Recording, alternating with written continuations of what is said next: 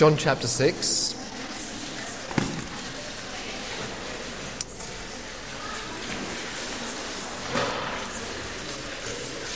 Well, all I can say to Bert Lumley is you've got a nerve talking about the length of my sermon. Just in case you should go on too long, John.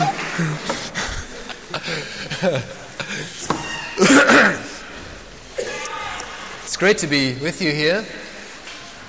Stained glass windows. Several people came to me right at the beginning and said, it's not normally like this. I really do sympathize with the whole business of changes and things that you can't predict coming up on a Sunday morning. When you're hiring places, we've got a bit of a difficulty at Manor Hall Middle School where the Southwick congregation meets because it's an open plan middle school.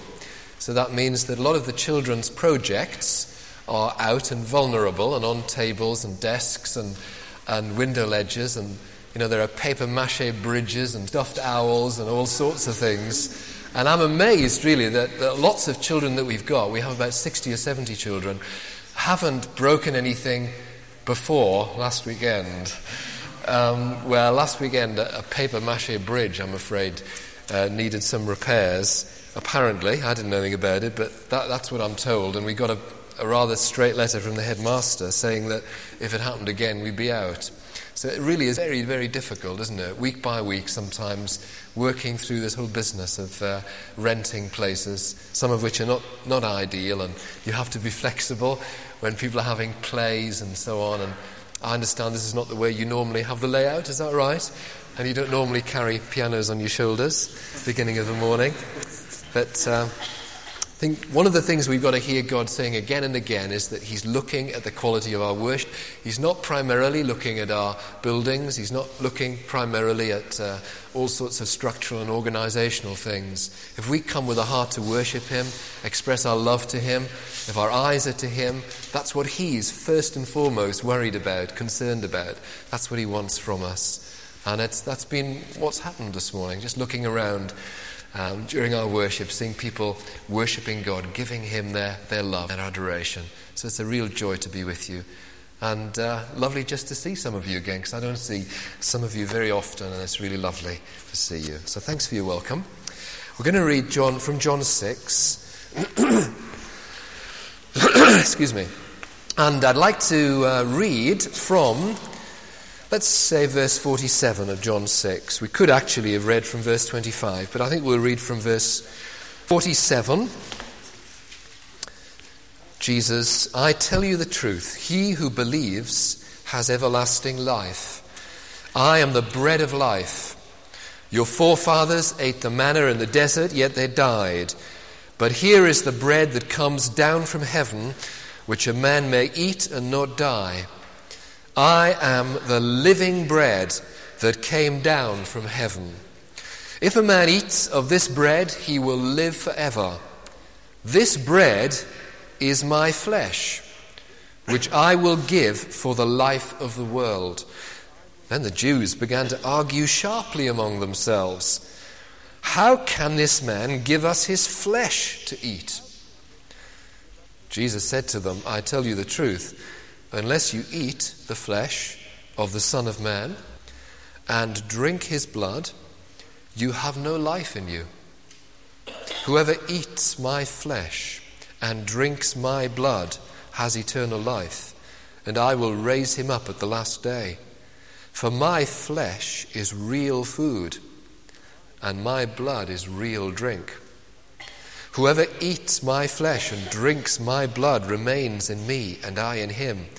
Just as the living Father sent me, and I live because of the Father, so the one who feeds on me will live because of me. This is the bread that came down from heaven. Our forefathers ate manna and died, but he who feeds on this bread will live forever. He said this while teaching in the synagogue of Capernaum. On hearing it, many of his disciples said, This is a hard teaching. Who can accept it? Aware that his disciples were grumbling about this, Jesus said to them, "Does this offend you? What if you see the Son of Man ascend to where he was before? The Spirit gives life, the flesh counts for nothing. The words I have spoken to you are spirit, and they are life. Yet there are some of you who do not believe." For Jesus had known from the beginning which of them did not believe and who would betray him. He went on to say, "This is why I told you that no one can come to me unless the Father has enabled him." From this time, many of his disciples turned back and no longer followed him. "You do not want to leave me too, do you?" Jesus asked the 12. Simon Peter answered him, "Lord, to whom shall we go? You have the words of eternal life. We believe and know that you are the Holy One of God." Then Jesus replied, "Have I not chosen you, the 12? Yet one of you is a devil." He meant Judas, the son of Simon Iscariot, who, though one of the 12, was later to betray him. Father, I do pray that you will break through this passage of Scripture and through mere words that I might mouth. And I pray that you'll break through by the power of your Spirit to make them living words. I pray, Lord, that you will draw the veil from our eyes this morning so that we can really see, so that we can have a moment of realization. Yes, we see it now. We understand. We can receive what your word is saying. Oh God, we do pray week by week as we come and we study your word and we sit as it's declared and proclaimed. We pray, Lord, that you will build your truth into our lives. Oh God, do that. We want to be men and women who are mature. We want to be men and women who are growing in the grace and the knowledge of the Lord Jesus Christ.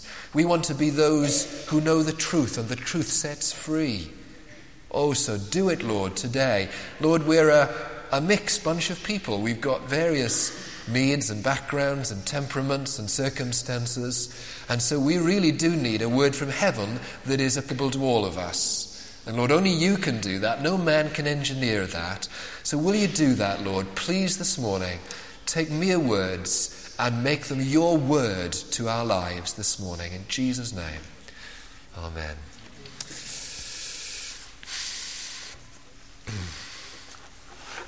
I wonder if you've noticed how very often in the life of a church we can soon get into cliches and soon get into jargon, and even in a kind of new church setting that we have, and we like to think of ourselves as radical and we like to think of ourselves as flexible, we can still get into the cliches and the jargon. It might be different kind of language, religious language, from perhaps the older traditional denominational churches, but very soon we get into it. And one of the characteristics of cliches and jargon in the life of the church very often is that it's terribly nice. And sometimes it's the kind of language that is so bland that it kind of cloaks what you're really talking about. I was looking last night at a book that I take out from time to time when I need a good laugh. And also it's got an awful lot of very, very helpful insights. But Gerald quotes. And he has one chapter where he begins to look at some of the jargon. He lists, on the one hand, jargon, cliche, or euphemism that we might use in the life of a church. And then on the other side of the column, he says this is the decoded meaning. And he goes through lots of things that you might recognize. I mean, he says prophetic. Prophetic is anything inexplicable, controversial, or not fitting in with the current system of things. You know, we can use that kind of language, can't we, when we don't really know what else to say. I've prayed about it a lot. That means it occurred to me recently. Sharing is talking to one another occasionally. Deep sharing is talking to one another with feeling occasionally. And intimate and deep sharing is talking to one another with feeling, having turned the TV off first.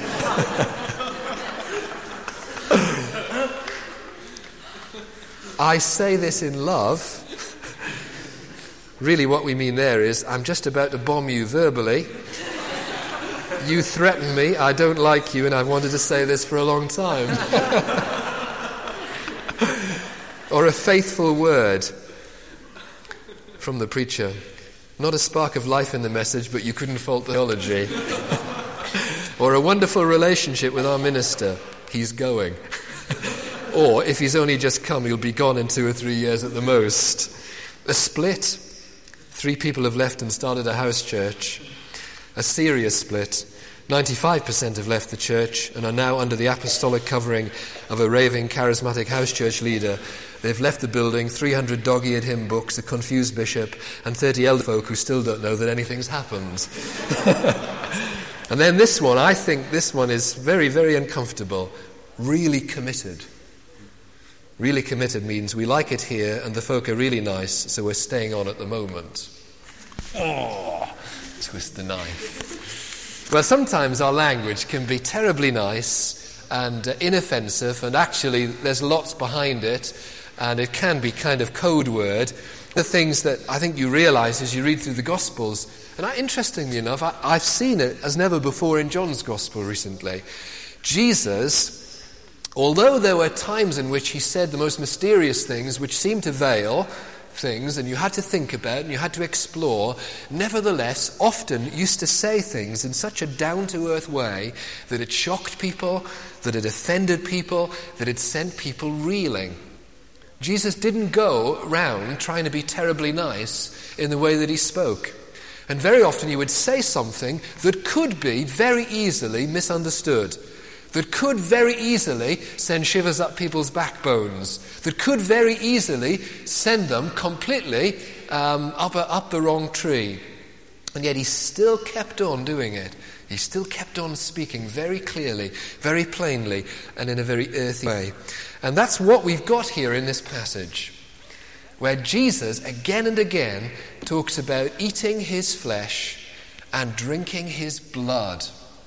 And I want to focus on one verse this morning, in verse 55, where Jesus says, "For my flesh is real food, and my blood is real drink." Now, I think you'll understand that this really was scandalous talk, certainly as far as Jewish people were concerned. I mean, it's scandalous talk in any kind of culture. But for Jewish people, it was particularly revolting because the thought of blood being drunk was especially horrific for Jewish people. And they wouldn't even eat any food from which the blood had not been drained thoroughly. And they would never go into a cafe and ask for a rare steak. The very thought of blood being present in the food was horrific to them. And so you can imagine that the tone of Jesus' words, eating my flesh and drinking my blood, really was enough to make them absolutely furious. But it's almost as if Jesus was being deliberately provocative. Because as I read that passage, perhaps you noticed how many times Jesus repeated that language. He seemed to say it again and again and again. In verse 51, "This bread is my flesh, which I will give for the life of the world." And then when they react and they say, "How can this man give us his flesh to eat?" he then starts to repeat it again and again. Jesus said to them, "I tell you the truth, unless you eat the flesh of the Son of Man and drink his blood, you have no life in you. Whoever eats my flesh and drinks my blood has eternal life."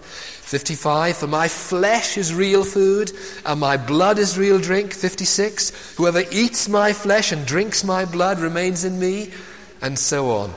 So Jesus seems to have gone out of his way to say it again and again. And there's an interesting insight from the Greek of verse 54, because the Greek word there, in verse 54 for eat, is a word literally means to munch. It's a different word from just eating a meal. It is actually a word that talks about munching, having a good munch. And so Jesus, if this is a faithful reproduction of him speaking in his own original language, "Whoever munches my flesh and drinks my blood has eternal life." This really is a very earthy language indeed. My flesh is real food and my blood is real drink.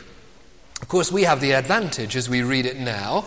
When we read it now, read a passage like this, we automatically think of the bread and wine on the table. Perhaps even those of us who are familiar with the Book of Common Prayer might find phrases going through our minds like, feed on him in your hearts by faith with thanksgiving.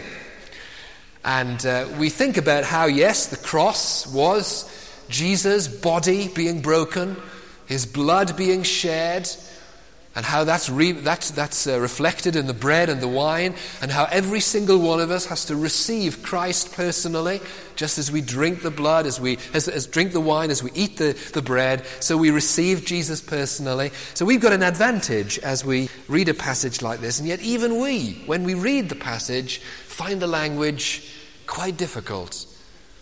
My flesh is real food, and my blood is real drink. In fact, the words in that verse have caused some quite serious misunderstandings. In the first 2 centuries, the Roman authorities persecuted the early church ferociously. Many were martyred, thrown into the arena, tortured. It really was a horrendous period. And of course, at that time, they were looking for any and every excuse for doing so. The main one was that they were not worshipping the emperor. But there were others, and 2 of the accusations that were made against the early church were misunderstandings of early church teaching. One was the accusation of incest, and the other was of cannibalism. And the accusation of incest against the church, thus persecution, was because of New Testament teaching on brotherly love. And they misunderstood what that meant. Brotherly love to them meant sexual relations that was infamous. They didn't understand what the New Testament teaching and the Christian church's teaching about brotherly love was. But the other charge was cannibalism. The Romans declared that these Christians, when they got into their little meetings on the first day of the week, ate somebody's flesh and drank somebody's blood. They were cannibals. And so they had to be wiped off the face of the earth.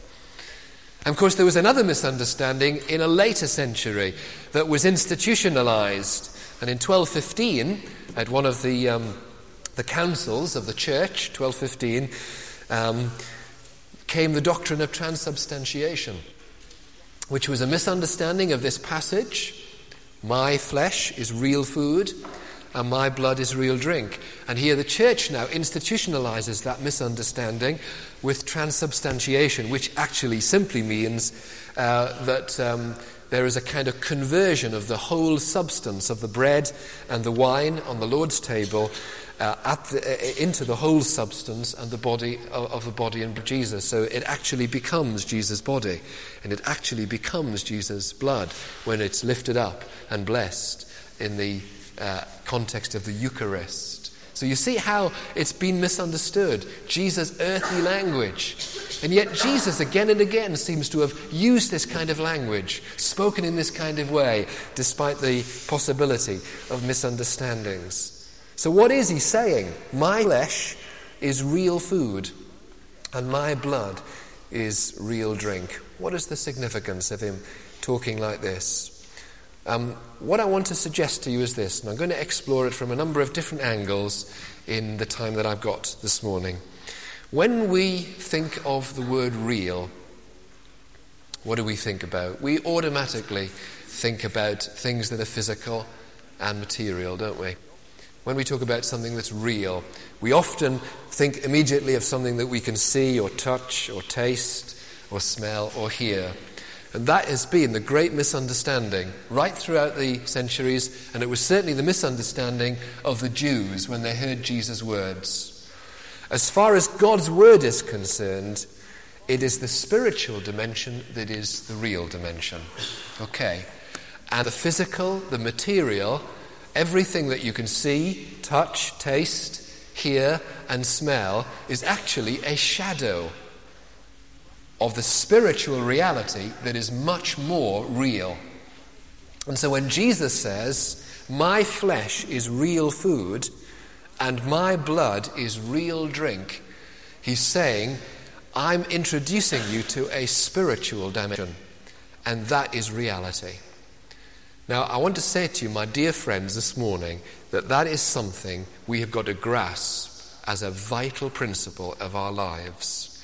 It is something that we can easily forget in the world that we live in, where we're surrounded by the clamour of physical realities, where things that we can see, touch, taste, smell and hear are presented to us in such a glamorous way, in such a demanding way. They're pressed in on us from every direction, and it is very easy for us as the people of God suddenly to find that we're thinking as the world thinks and not as God's word says. And here we've got to hear this word this morning, not just in the context of the bread and the wine that we'll take in due course this morning, but in a whole series of other contexts. God's word says, what do you consider to be real? What are the realities that your life is founded upon? When Jesus says, my flesh is real food and my blood is real drink, does your mind automatically think of realities being spiritual realities? Or are the things of the world that are facing us every day, that are staring us in the eye every day, are they much more real to us than the realm of the Spirit, than the dimension of the Spirit, than life in Christ?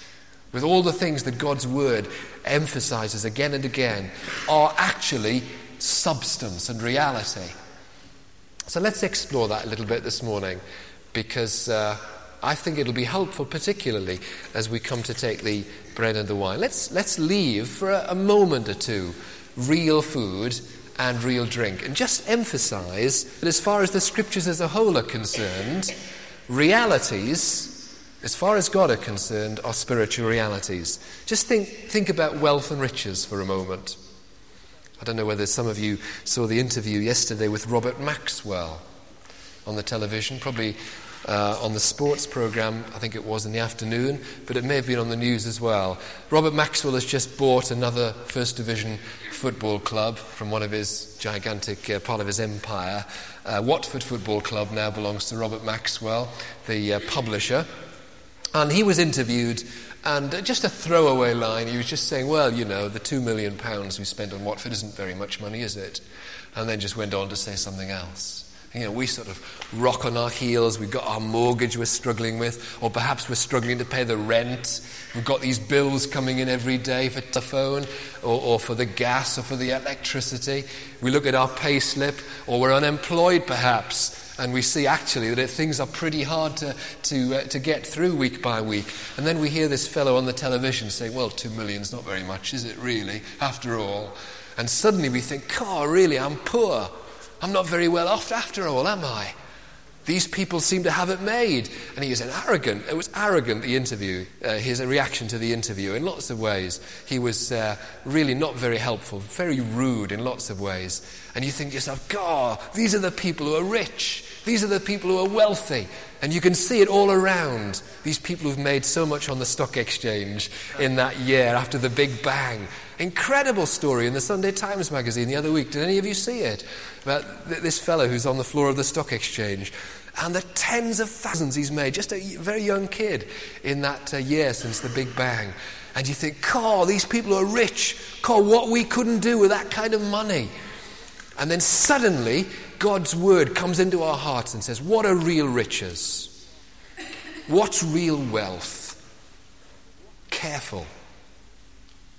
Now, that's not to say that we can't, in a very godly way, channel money and investments or whatever the resources may be, and we can do it in a godly way that will honour God. And that's one of the things we want to do in terms of this gift day that's coming. We want to channel our resources, such as they are, so that they can be used in a godly way. There is no doubt at all that there are men and women of wealth who've dedicated their resources to God, and God has honoured that. But one of the things we've got to watch ourselves on whatever level it is. It may just be looking at somebody else's salary alongside us, or the district in town that they live in. We've got to watch ourselves constantly. Am I thinking God's way, or am I thinking in this world's way? When I think in this world's way, very, very soon, I find that spiritual life begins to drain out of me.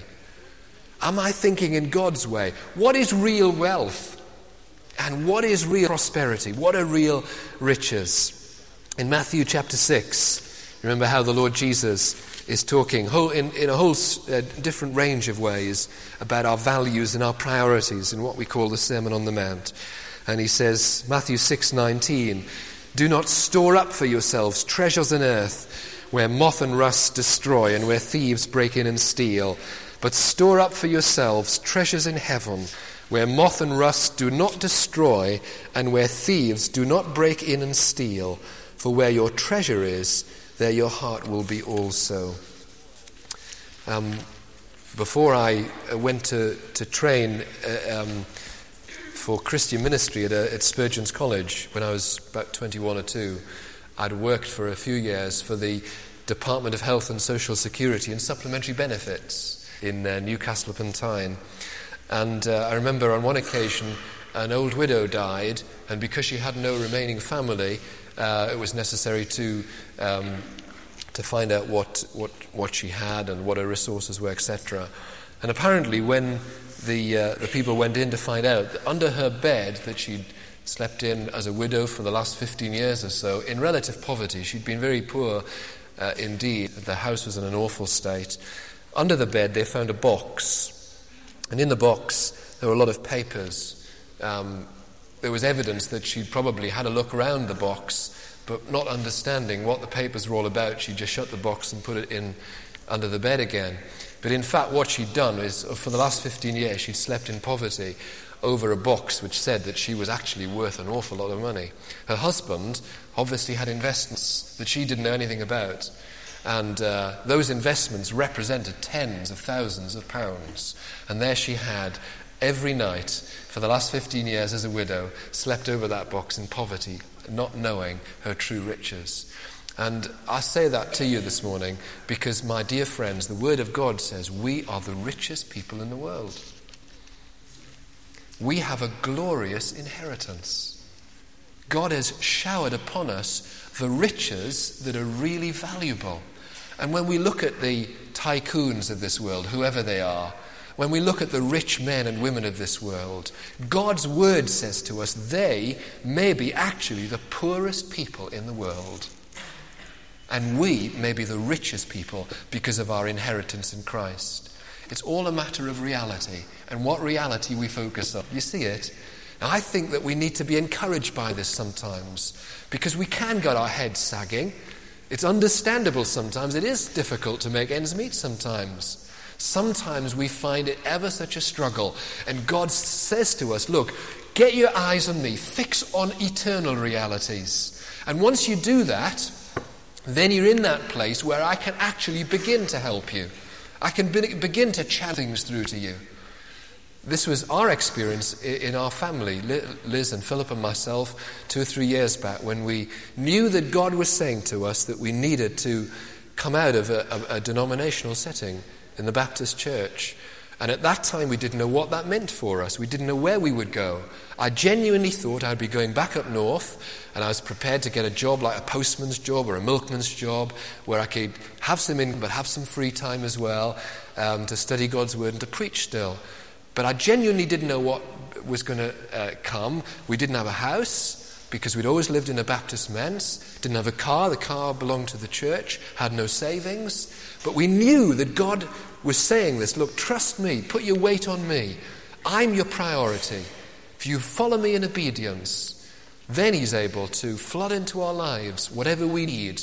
He doesn't promise us life of luxury, but whatever we need, our daily bread, then God can flood into our lives, because our reality is a spiritual reality that we're trusting in, not an earthly one.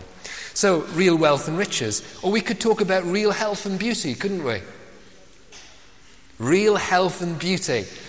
Now again, it is very easy to be lured by the glossy magazine view of real health and beauty, or the cinema image of it, the glowing skin, the shiny hair, the bronze limbs, the slim body that's supposed to be the perfect body.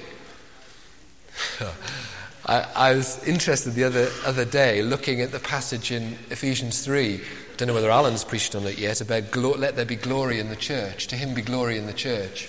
And the word glory in the Hebrew, the root of the word glory, comes from a word meaning heaviness or weight. And so I was telling the folks at Southwick that every time they get on the bathroom scales now and they're a little bit overweight, they can shout "glory" with new meaning, or sometimes "glory, glory." And so we're given this image of what is perfect, and the girls have got to cope with these mannequins and these models that parade up and down on the television screen and in our magazines that we're told are the perfect image of beauty. And these girls have spent hours in front of the mirror, they've been painted, they've had the best clothes put on them, they've had top hairdressers lavishing hours on them, and then we're told this is the image that we've got to live up to. And it's total rubbish. And that's the kind of thing that men and women are sold, so that they can buy products and so that they can actually go down avenues that the advertisers want them to go down. And we've got to constantly come back to what the Word of God says about what is real. Just as what is real wealth, what is real beauty, what is real health, what is really good to look at, what is really wonderful in terms of appearance. Now, I'm not minimizing the need to be physically well or to be have an appearance that is smart or even attractive. We don't want to minimize that at all. But in fact, the Word of God says that real beauty is not something to do with cosmetics. It is not something to do with whether your skin is perfect or not. It's not something to do with how many pounds you weigh when you get on the bathroom scales. In the final analysis, it's got to do with inward. One of the verses I love, which underlines this, is in 2 Samuel 14:25. 2 Samuel 14:25. It talks about Absalom. It's not one of those verses that you would meditate on, I don't think, very often. But it talks about Absalom, and it says that Absalom, there was not a man so highly praised for his handsome appearance as Absalom. From the top of his head to the sole of his foot, there was no blemish on him. In other words, he didn't have dandruff, and he didn't have athlete's feet, both of which I've got. Oh, what did I say that for?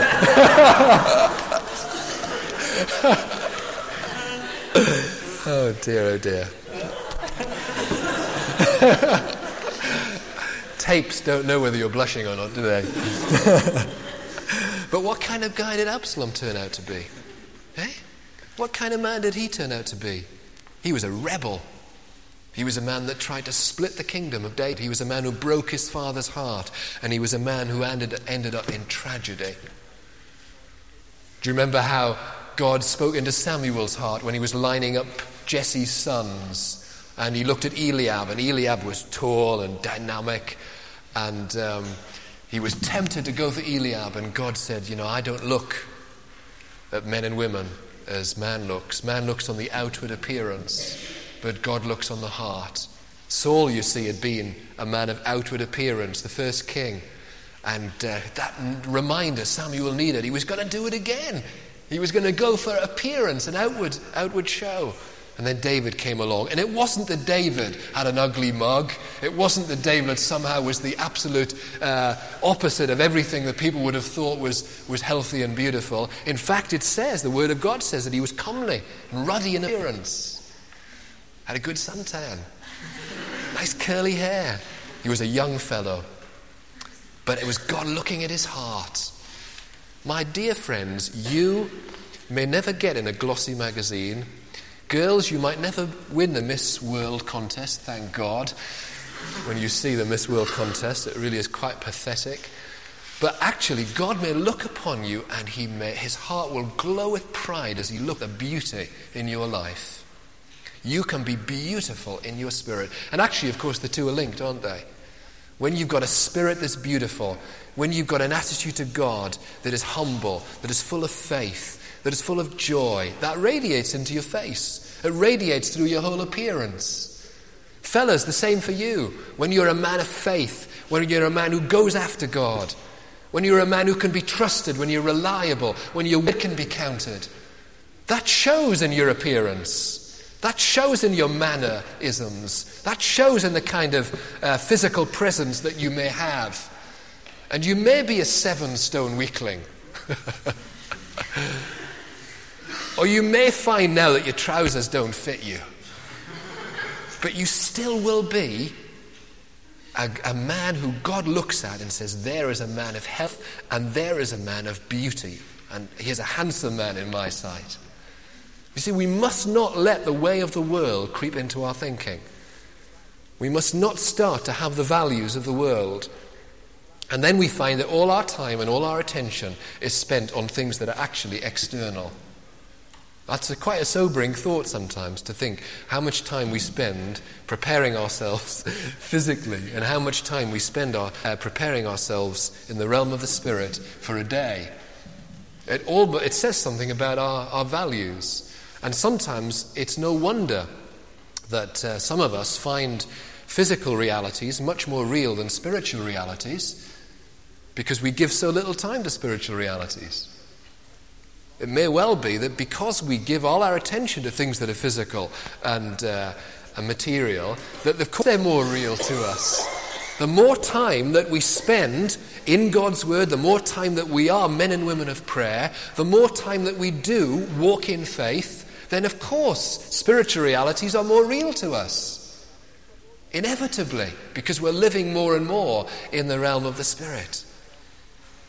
So, real wealth and riches, real health and beauty. Or you could talk about real power and might. The people of influence and authority in the world.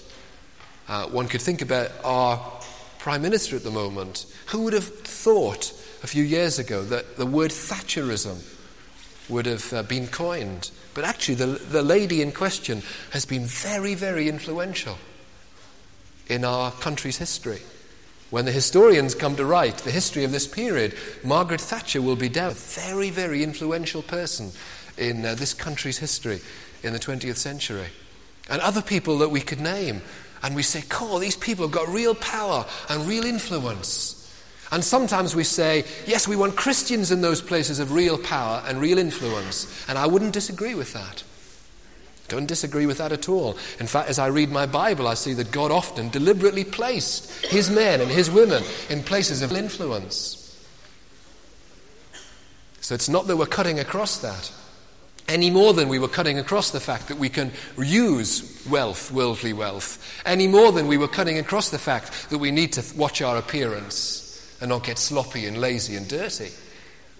Yes, we can see mighty men and women of God in places of influence and authority, but God's word says in the final analysis, the real authority in this world does not belong to world rulers. It belongs to the people of God who will come with the authority of Jesus in prayer to him. Now, sometimes we can minimize that, but that's what God's word says.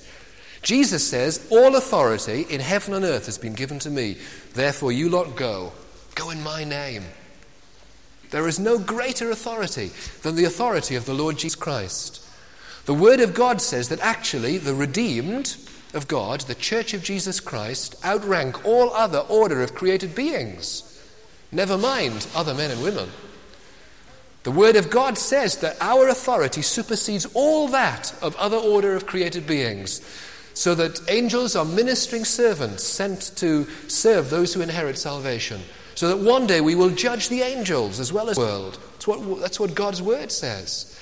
And so as the church of the Lord Jesus Christ, we've got to stand on that. We've got to believe it. This is reality. As the advert says, this is the real thing. Yes. Real authority is ours in Christ. Whatever you bind on earth will be bound in heaven, said Jesus. Whatever you loose on earth will be loosed in heaven. When 2 or 3 of you gather in my name, there I am in the midst. If any of you agree under heaven about anything, I will give it to you. You see, mighty authority that is ours in Christ. And we've got to say, now what am I going to believe, Lord? Am I going to believe that actually these people and these councils and these synods And these United Nations assemblies are much more influential and powerful. And God says, no, actually, 2 or 3 meeting in a living room, really calling on God with the authority of the name of Jesus, can be more powerful and authoritative than all the others put together. Do we believe that? Well, that's what God's word says, and that's God's perspective, and that's what I'm going to believe. And that's what I'm going to go for. And that's what we're seeking to build into ourselves as a church here. Realities. What is real? Jesus says, my flesh is real food and my blood is real drink. Now, I enjoy a good meal. I'm hoping that there'll be a nice smell as I open the front door and go back into the house at lunchtime. And I shall enjoy my Sunday lunch. And there's nothing wrong with that. God has given us food to enjoy and drink to enjoy. And that's part of the good things that God has given us in life. But God's word says, look, this food, as in all the other things that we've mentioned this morning, they're shadows of something that's just much more substantial than that, spiritual realities. And when we enjoy that food, it is an illustration to us. It is an example that God gives us of actually something much more satisfying that God can give us. He can give us actually spiritual food that satisfies us much more deeply, in a much more lasting way. Just as the woman in the well was saying, when Jesus said, "Give me to drink," and she hummed and hawed about it and so on, and then he said, "I can give you water that is much more satisfying than this water you can give me to drink. Or give me so that I can drink. Water that I'll never thirst again." See what Jesus was saying? That's real quenching of thirst. And here he's doing exactly the same thing in this passage in John 6. Food that really satisfies. The food that God supplied for the Israelites wandering in Sinai over the 40 years was daily. They got hungry again, needed to be replenished. And Jesus is saying, look, food that can really satisfy you. It may be that there are some here this morning who don't know in a personal way the Lord Jesus Christ. It may be that you've come this morning and there is in there a hunger. It's got nothing to do with the fact you hadn't time for breakfast this morning. It's a different kind of hunger. It's got nothing at all to do with toast and marmalade or cereals. It's to do with an emptiness there that hungers after more in life. You've seen everything.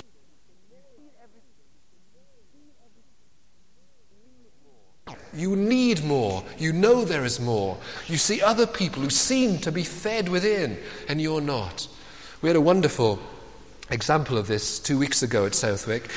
One of our young women came to me before the worship in the morning, and she said, "I felt God woke me up early this morning and gave me a couple of impressions about somebody who would be here for the first time this morning in our meeting." And I said, "Well, what was it then?" And she said, "Well, it was 2 things really. First of all, that the person was going to come with lots of questions that needed answering urgently. And the second was I had a mental picture of this person on a beach. And he or she and another person were in the distance. And it was a kind of romantic setting, the beach. But then looking at it, it changed and became rather bleak. And there was even some doubt as to whether the 2 figures were together anymore on the beach. And felt that God wanted to say to this person that he wanted to answer their questions and he wanted to bring light and life again into their life, but they needed to give their life to him first. And she added, I felt also that God said to me, it's important for this person to come to the front and be prayed for this morning. So I said to her, well, wait for the right moment this morning and you share it. And she did that wonderfully. In the context of several prophetic words and a time when God was speaking to us, and she shared it. And then we went into a song, and as I was in the song, one of our people came up to me and said, there's a fellow here for the first time this morning, and he feels that God's just spoken to him through what's just been shared, and he wants to come to the front and be prayed for.